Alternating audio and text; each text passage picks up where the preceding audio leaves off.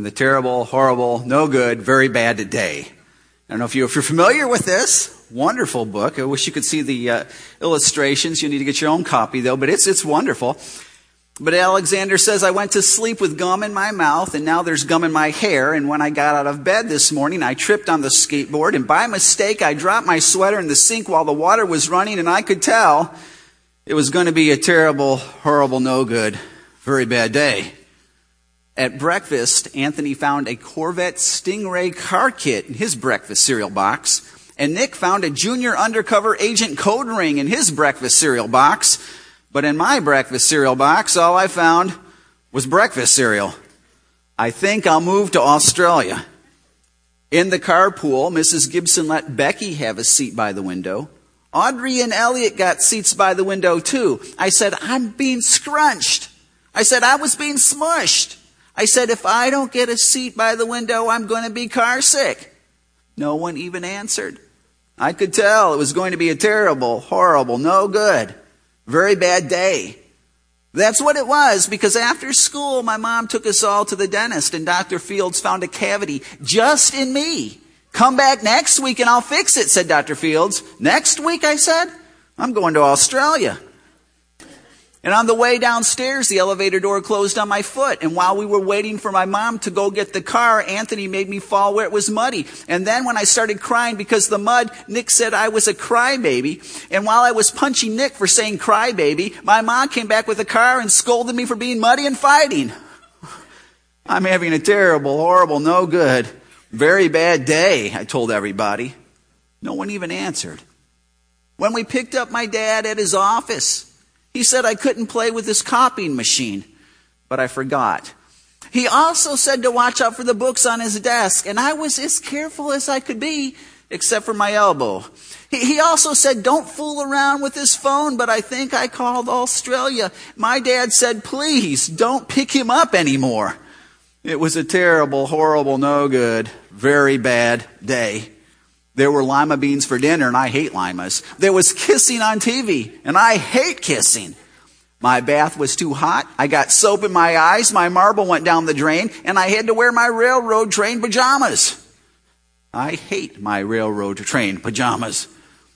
When I went to bed, Nick took back the pillow he said I could keep, and the Mickey Mouse nightlight burned out, and I bit my tongue. The cat wants to sleep with Anthony, not with me. It's been a terrible, horrible, no good, very bad day. My mom says some days are like that, even in Australia. Yeah, they are, Alexander. They're that way everywhere. I don't know if you may be having a terrible, horrible, no good, very bad day. Job certainly was having a terrible, horrible, no good, very bad life, wasn't he? We're in our series, Journey to Uz, because the book of Job is the oldest book in the Bible, and the very first words of it is, in the land of Uz, there was a man named Job. And you remember right at the beginning of the book, it kind of introduces us to Job. Job had a perfect family. Job had incalculable riches. Job had an incredible amount of influence and power, and he was the man. Matter of fact, it says that he was the greatest man in the East. He was the Bill Gates of the East. He was the man. And on top of all that, God looks at him. I mean, this is God who knows everybody's heart. And God says, nobody in the whole world is better than Job on the inside. Job's faith, Job's righteousness, greatest man in the whole world. And so Satan comes to God one day, and God says, Satan, you think you're just only people who believe in me are wimpy people who can't think straight, people who are struggling. But have you seen Job? Most intelligent, he's got everything, he's got it all together, and he's also got the strongest faith. What do you think of this? And Satan says, well, duh, God, because you give him everything for acting this way. I mean, of course, he's not an idiot. He knows if he's righteous, then you're going to pour blessings on him. So why do you think he's being righteous? He's not serving you. He's serving himself. Take away the blessings, and you take away the praise. Take away the blessings, and you take away the faith. Take away the blessings, and you think he's going to be living for you. Now, this is a question for you and for me. If the blessings go away, and suddenly God is silent, and it's just rain, and you're having a terrible, horrible, no good, very bad season of life, what happens to your faith? Where does it go? Well, Job's friends show up. After everything goes south, all of his money goes away, all of his influence, his reputation, everyone's thinking bad things about him. His family dies. He's got 3 friends who show up. Zophar, Bildad, Elihu, or actually the first guy is Eliphaz. Elihu comes back later. But we call these guys Eli, Billy, and Zoe. They're really like Larry, Curly, and Moe spiritually because the advice they give him. And so they're sitting there with Job while Job is scratching the sores on his body. He's pouring out his heart. And then these guys start to wax eloquent, as it were. And the vast majority of the book of Job, chapters 3 through 41, there's this dialogue. And usually if you get lost in the book of Job, somewhere in there, I bet if you go find where you stopped reading the book of Job, it's going to be somewhere in there because it's just long. And you go, man, I don't know what's going on. Well, we looked last week at this debate. Throughout those whole chapters, you got Job's friends, and then you got Job talking. And you got to understand what they're thinking about, their understanding. Something they call the retribution principle. And you know the retribution principle as simply what you reap, you sow. And we know this is true in many ways, right? You go to work early and you stay a little bit late, and you find out what your boss wants, and you do it well, and you're going to move up the ladder. Always? Well, maybe not always, but often. Retribution principle always works all the time on the vertical plane, spiritually. Often it works horizontally. But Job's friends are thinking that it always works horizontally. You always get out of life what you put into it. And then they also see the bottom corner of the triangle is God's justice. And they say, on top of that, we do know that God is always just. He will make sure the retribution principle always works because God's in charge and God's big and He's always just. And so, in all honesty, your life, if it's going well, probably because you're a righteous person. If it's not going well, it's probably because you're not. And so the last corner, Job's righteousness, could be ours. They're saying, Job, if your life is going bad, we know the retribution principle is always true. We know God is always just. So if it's going bad, it's probably your righteousness. You think you're doing better than you're doing. Or you're really hiding something. Time to start doing some checkup, Job, because that's why things are going bad. Well, what happens is Job's friends, after start off this thing, they start saying, Job, we know this is true, and we know this is true, so if your life is going bad, this is probably they start introducing this on the front end. Maybe, just think about this, Job. And so Job pushes back a little bit. And he says, well, if this is true, I know that I'm not worse than I've been before when everything good was happening. So I'm wondering if this is true. Big question mark on God's righteousness. And so he pushes back just a little bit. Well, the friends don't like that. Someone coming after God, so they push back harder. Whoa, God's justice is always there, Job. So it's got to be your righteousness. Let's face it, you're a sinner.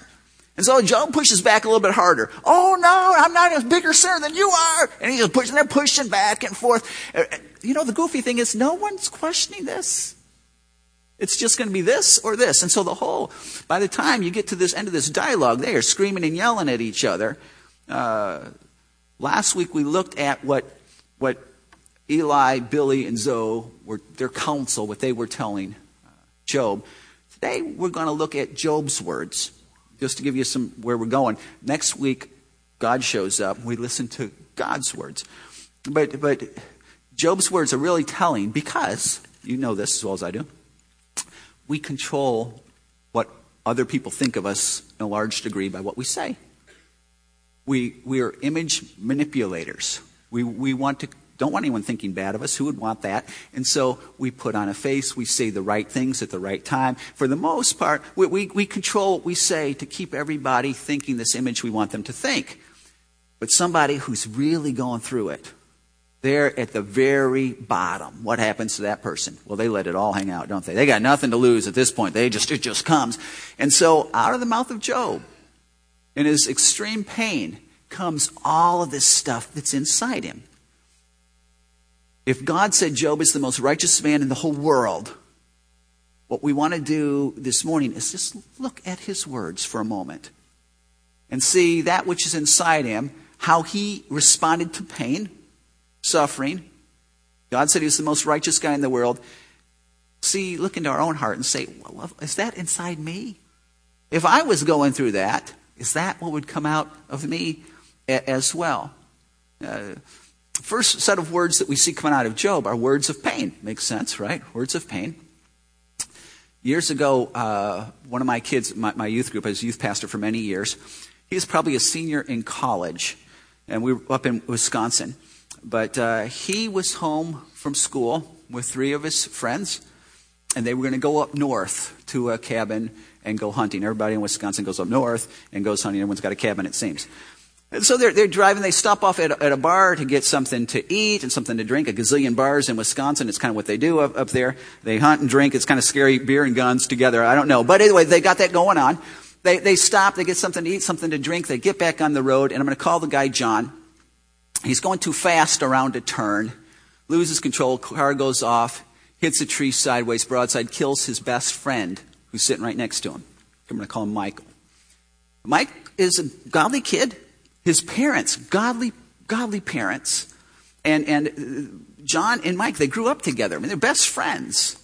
And so Mike's parents, Christian parents, come to John, the guy who was drinking, who killed their son, and said, listen, we know you didn't mean it. We know you're best friends. You loved him. He loved you. Please know you're forgiven. Please know it's okay. And initially, we're all going, wow, what faith. Well, in time, the shock wore off.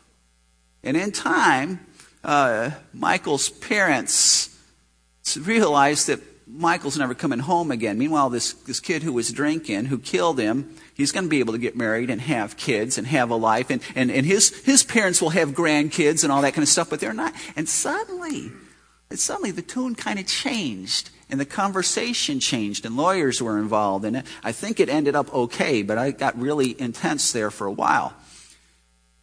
Chronic pain does that. Initially, there's the shock. It kind of numbs us a little bit, and the faith may come out. But in time, Job, we see this in Job. First round, Job loses his family. He loses his stuff. It says that this Job got up and tore his robe and shaved his head. Then he fell to the ground in worship and said, naked I came from my mother's womb, and naked I will depart. The Lord gave, and the Lord has taken away. May the name of the Lord be praised. And all this, Job did not sin by charging God with wrongdoing. Now, it's important to notice that the author here, this author likes to repeat things verbatim. Look at Satan's going to God. He does a lot of repeating things verbatim. And notice this last line. In this, Job did not sin by charging God with wrongdoing. Round 2, he loses his health. We don't know how much time went between the time he lost everything and then he loses his health. Maybe weeks, days, months, I don't know. But his health is now gone. Next text. He just talked to us. His wife said, curse God and die. And he replied, you're talking like a foolish woman. Shall we accept good from God and not trouble? In this, Job did not sin in what he said. The inference, when you compare the two, is that Job now might be thinking. He might be getting bitter inside. He's just not putting words to it. Things are starting to churn inside. The shock is starting to wear off. He's starting to get tired of this. He doesn't like this anymore. And he's going in a bitterness in his heart. Job then begins to get in this battle with his friends. Chapter 7. We're just kind of giving an overview because Job's got a ton of words here. But in chapter 7, get what he says here. Get this in your head because this is going to come and play next week. Job says, if I have sinned, what have I done to you, O watcher of men? He's talking to God. Why have you made me your target? Have I become a burden to you? Why do you not pardon my offenses and forgive my sins? For I will soon lie down in the dust and you will search for me, but I will be no more. Aren't you supposed to be forgiving? If this whole thing is going south because I've sinned, aren't you supposed to be forgiving? Or every time I sin, is this the kind of thing that's going to happen to me? And in chapter 9, he says, how then can I dispute with him? How can I find words to argue with him? He's talking about God. Though I were innocent, I could not answer him. I could only plead with my judge for mercy. Even if I summoned him and he responded, I do not believe he would give me a hearing. He would crush me with a storm and multiply my wounds for no reason. Now, at the very end, God's going to come in a storm. God's listening to Job. He's going to come. He says, you want me to come in a storm? Okay. Doesn't come to crush, though. But Job's thinking, God's just out for me. He's going to try to wipe me out. Chapter 10. Job says, I loathe my very life. Therefore, I will give free rein to my complaint and speak out of the bitterness of my soul. I've got nothing to lose here. Here it goes. He says, I will say to God, do not condemn me, but tell me what charges you have against me. What have I done wrong? Does it please you to oppress me, to spurn the work of your hands while you smile on the schemes of the wicked? God, you're letting wicked people get away. Does this please you to hurt me? Job.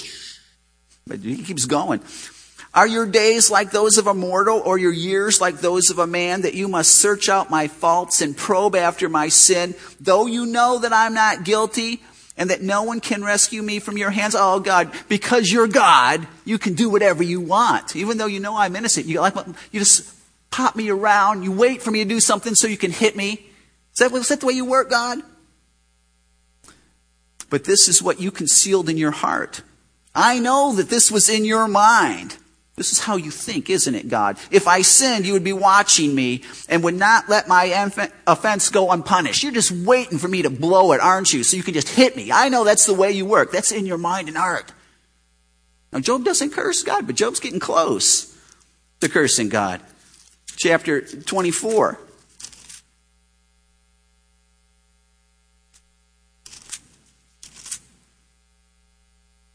Chapter 24, this is obviously a little bit of the argument is going on. Job is now looking outside at the world. He's saying, you know what? The way God's treating me is the way he treats everybody.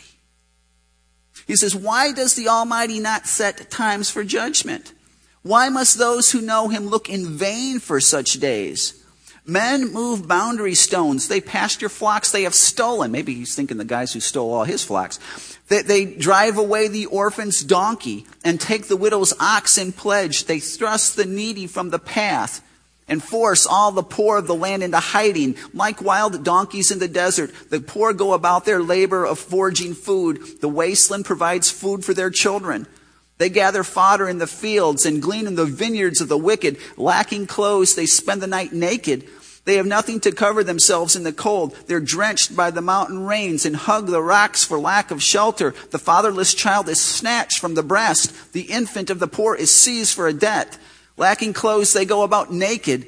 They carry sheaves, but they still are hungry. They crush olives among the terraces. They tread the winepresses, yet suffer thirst. The groans of the dying rise from the city, and the souls of the wounded cry out for help. But God charges no one with wrongdoing.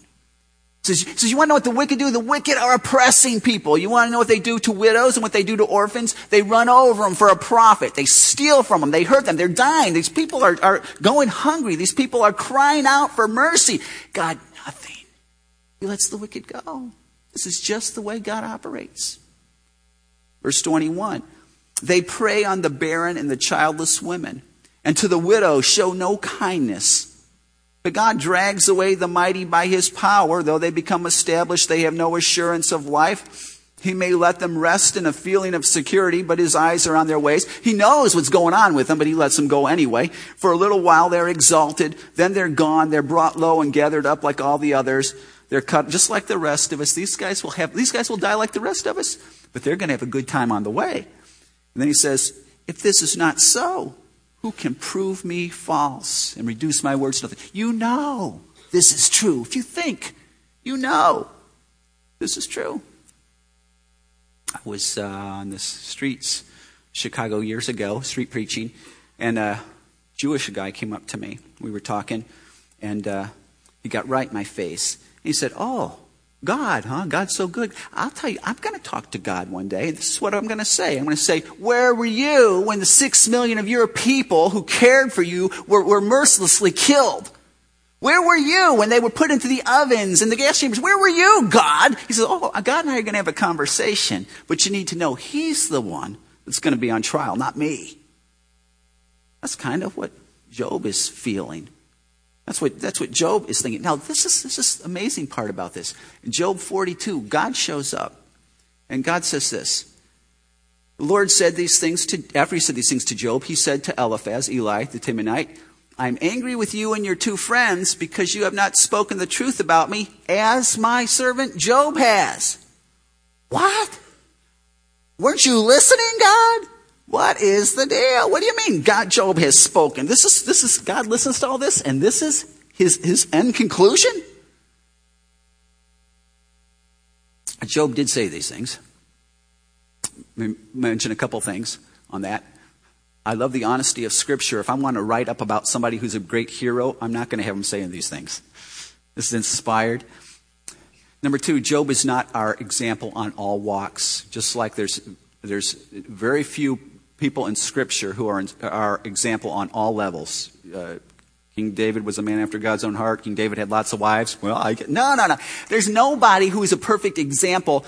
Very few people in Scripture that their humanness doesn't come out. So don't hold that out as your example. Also, please know that God is going to talk to Job about what he's saying. It's what he says with this. Job's not off the line. But you need to know that though Job said these things, this is not all Job said. Job said a lot of other things too. And you have to take into account all of what Job says before you make a judgment. You know, if in fact there are certain things I've done in my life or who I am, that if you looked at the one piece of me, not a good piece, and you let that piece define the reality of all who I am. You say, that Harris, look how bad he is. And you made that one piece all define who I am. That'd be quite unfair, right? Wouldn't you think that of you? You mean you have nothing in your life that somebody might be able to find or see and point out and say, what a hypocrite, what an evil person. Yeah, we all have that, don't we? And it would be very unfair if they found that one piece and said, that's it, that defines this person. Well, this is a little bit bigger than that. People do that we do that with each other. We do that with situations. We do that with the church. You know, the church is always a bad situation. That old church, they got all kinds of... Listen, I'm on the inside. I'm telling you. There are bad things. I can tell you some rough things going on. I can tell you. But we don't want to define all of reality by the negative. There's good things going on. The church has got more dollars this past year than ever before. We've given more money to foreign missions. We've helped the gospel get out in this world farther any other year in this church's existence, other than one. We've had almost 75 people, over 75 people become members within the last couple of years. We've had 40 people sign up to serve this past Serve Sunday, 70 new people sign up after that. Our small group ministry has doubled in the last year.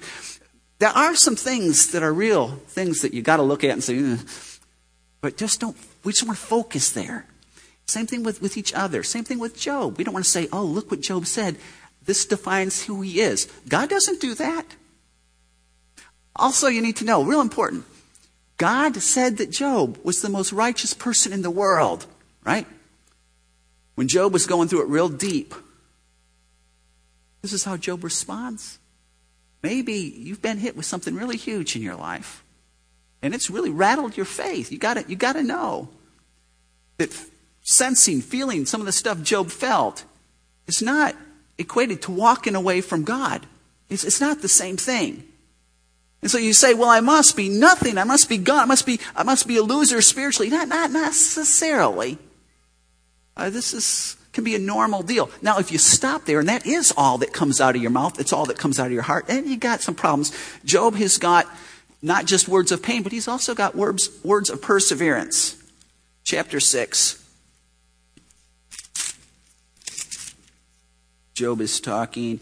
He says, well, let's go start with verse 8 of chapter 6. Oh, that I might have my request, that God would grant what I hope for, that God would be willing to crush me, to lose, or to let loose his hand and cut me off. He's saying, I just wish God would take me home right now, just kill me right now. Then I would still have this consolation, my joy in unrelenting pain, that I had not denied the words of the Holy One. Now, what did Satan say? Give this guy unrelenting pain, and he's going to deny you. Job says in the face of unrelenting pain. I have not denied your words. I've not. Chapter 13. Job's talking to Zophar, I think, one of his friends. He says, keep silent and let me speak. Then let come to me what may. Why do I put myself in jeopardy and take my life in my own hands? Though he slay me, yet I will hope in him.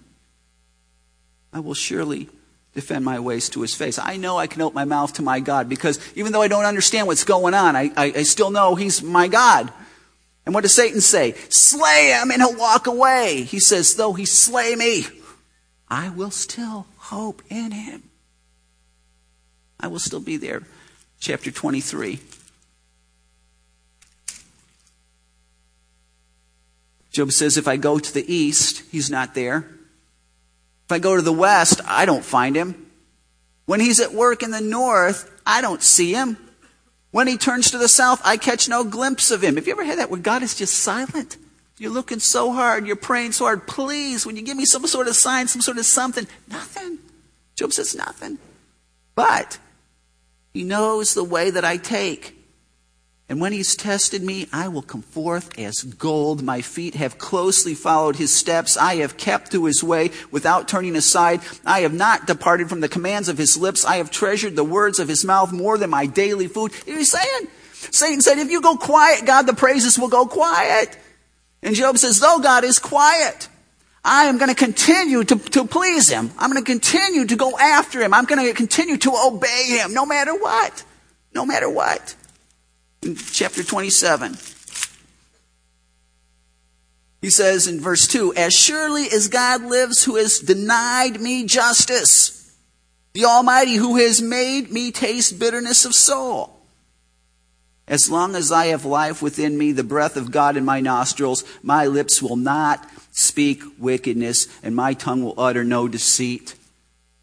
Satan said, go ahead, introduce a little bitterness of soul to Job, and you'll see what comes out of his mouth. And Job says, though the Almighty has introduced bitterness of soul to me, my lips will remain pure. I'm going to be faithful to him.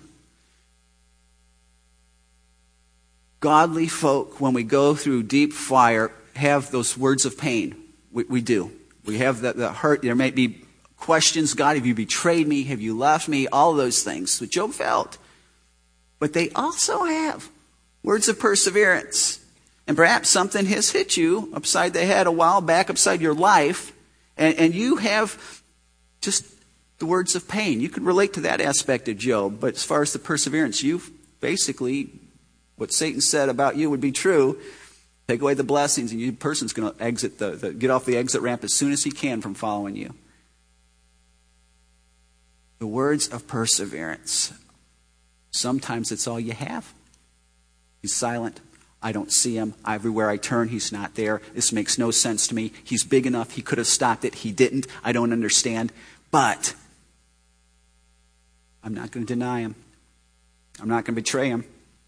Whatever happens to me, if I have to die, I will die. The only way it's ever going to stop, that's what he says here. The only way that I will ever stop in my seeking him is when my breath stops. That will be it. That's the only thing you can take away to keep me. You say, well, got the words of pain. I'm there. I can relate. The words of perseverance. I'm not sure how you can say that. I'm not sure how I could say that. And that's because you got to follow Job's words of promise. If you understand his words of promise, you know what? The words of perseverance will be there. In chapter 9, Job. This is just fascinating to me. Job chapter 9. Oldest book in the Bible. This is the oldest book in the Bible. This was around before Genesis was written. This was the very first book God inspired.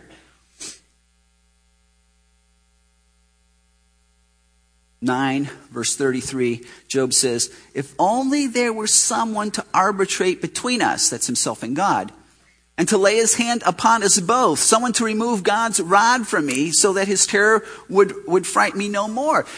Earlier in this chapter, Job says, no one can be righteous before God because God is holy. He's perfect. He's way up here and we're all sinners. And so he's perfect. He can't look on sin. I get that. And I'm sinful. So I need somebody to arbitrate between us, to step in between God and myself, because I can't do it. We're in trouble without this arbitrator. There's nowhere for us to go. We're all doomed. This is what he says. Chapter 14. It says, if a man dies, will he live again? All the days of my hard service, I will wait for my renewal to come. You will call and I will answer you. You will long for the creature your hands have made. Surely then you'll count my steps, but not keep track of my sin. My offenses will be sealed up in a bag. You will cover over my sin. He's looking to that future tense. He's looking forward. Chapter 16. Amazing text. Even now, my witness is in heaven. My advocate is on high. My intercessor is my friend. As my eyes pour out tears to God, on behalf of a man, he pleads with God as a man pleads for his friend. Who is he talking about? This guy lived before Abraham. And he says, we need a mediator. And I know I've got one. He's in heaven. He's my intercessor. He's my friend. And he's pleading my case on behalf of me to God. I know I've got such a... Then chapter 19, verse 25. It says, I know that my Redeemer lives, and that in the end he will stand upon the earth.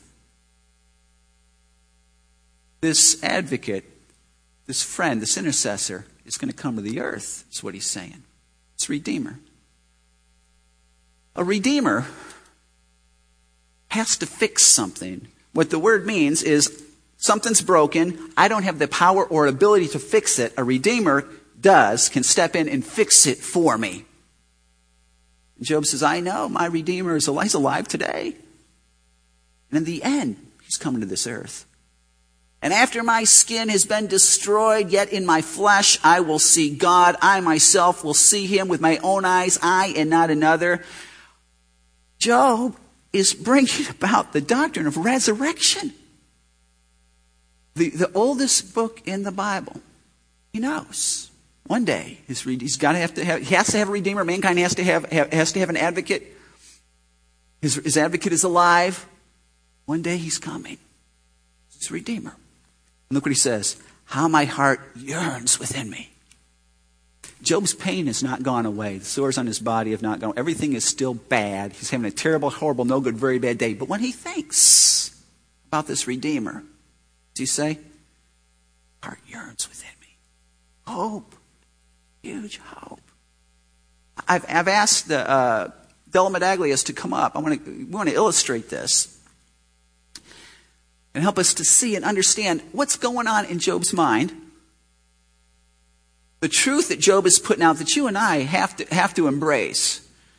This is Phil and Quinn and Jana. They're all related to each other. It's the dad and the son. Just so you get this wrong, this is the daughter. Make sure we all understand this, right? Yeah. Now, you guys are having a great relationship. Yeah. They're good. They enjoy each other. He created her, kind of. Yeah, that's true. And they enjoy each other. It's Father God and mankind. Okay, but then one day, they have a good relationship. But mankind looks over his shoulder and says, you know what? It looks pretty attractive that way.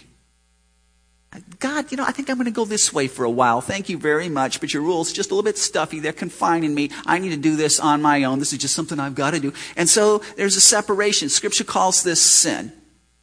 And when this enters into it, God the Father cannot look at sin. He's holy. He's perfect. He loves mankind, but he can't. And so he's got to turn his back on the situation, on mankind. And this is the relationship that we are all born into with God. And a lot of us, we're going our own way, and we don't give much thought of God, and we're just cruising through life. Once in a while, somebody will have the spiritual call of the wild in their heart. They'll know there's a God, and so they'll turn looking for him. And they'll do all kinds of things to try to get his attention. Maybe it might be going to church now. I'm going to try to be good. I'm going to be nice to with my money. I'm going to read the Bible once in a while. They do all kinds of things to try to get God's attention. That's called religion. But it doesn't get God's attention. Can do a ton of them. It's irrelevant because there's a sin issue there. God can't look at it. And so often there'll be despair. We know people who are living their whole life trying to do this religion thing. And some people often they'll go back to the world. And you know people like this. They're in the world. They're trying to find God. They're in the world. They're trying to find God. And it ends up being despairing. Well, God the Father wants a relationship with us. So he did exactly what Job said. He knows there's an advocate. There's a redeemer that would one day be on this earth. And so 2,000 years ago, he sent Job's advocate to this earth. We called him Jesus. And he came. And when he stood between, because Job said, I've got to have a mediator between God and I, or I don't stand a chance. When Christ was here, he strung out his hands and he died on the cross. And so that God the Father took that sin and put on Jesus' back. So Jesus became the sin. But when he rose from the dead, it was all gone. It was clean. So God the Father can turn and look at Jesus because Jesus is holy and perfect and the sin is gone. And when mankind will turn, the Bible calls that repentance, and embraces Christ, he can be restored to God. You can't get to God through good works and through church stuff and through baptism. It doesn't get you there. You can only get to God through Jesus. So thanks, guys. So let me ask you all this. Right now, just inventory yourself. In your own heart, have you ever embraced Christ? Have you ever turned? Are you still facing going your own way? You don't even know, thinking that God exists. Or maybe you've tried to turn and you've tried to find him through religion, but you know that hasn't worked for you, has it? Have you ever turned and embraced Jesus? See, if you do, and you can right here, you don't pay anything. It's not a works thing. All of your sin, that stuff that separates you and God, is washed away through Christ. According to Scripture, you are suddenly made new. You are reunited with God through Jesus. So I want to give you an opportunity right now. So would you bow with me? And in your own, just between you and God,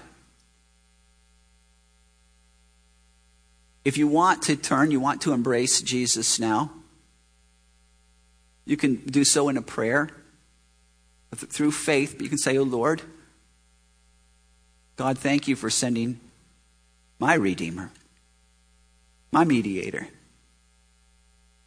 Thank you, Jesus, for dying for my sin. Would you forgive me now? Would you come into my life? Thank you. Amen."